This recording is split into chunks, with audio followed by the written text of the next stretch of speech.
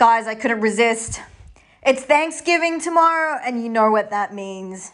It may be a different year. It may be a special year. But one thing for sure is we're all going to get a food coma tomorrow. Stay tuned.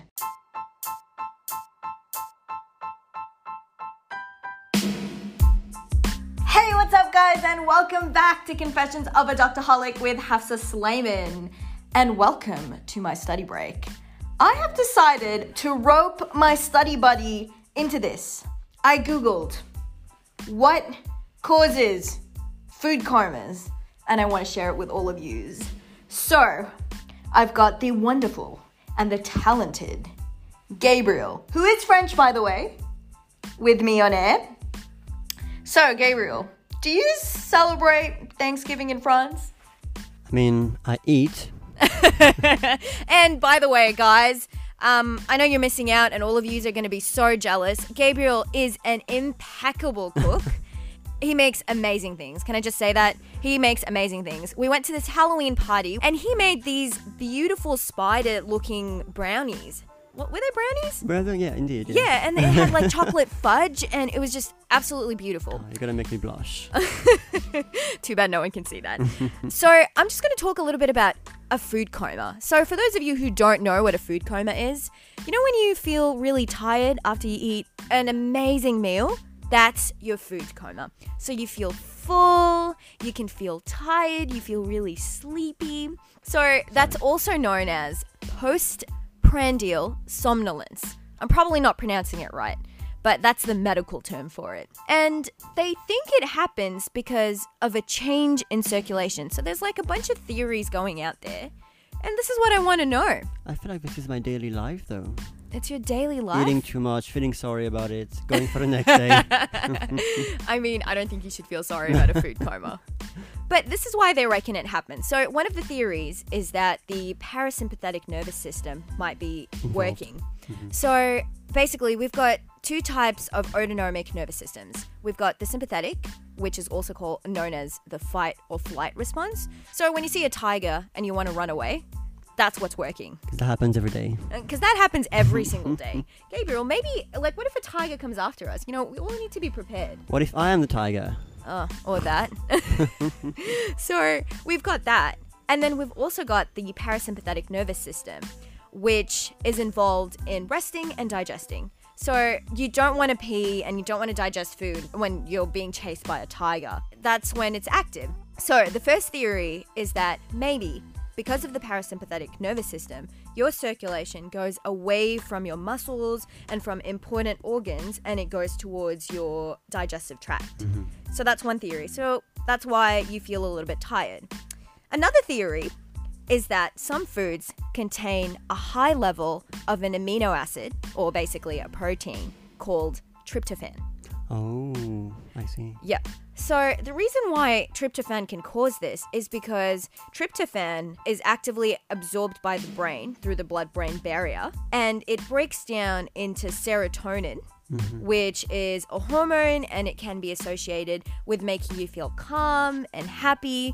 And that serotonin can also be converted into melatonin, which is an important hormone that's involved in the sleep cycle.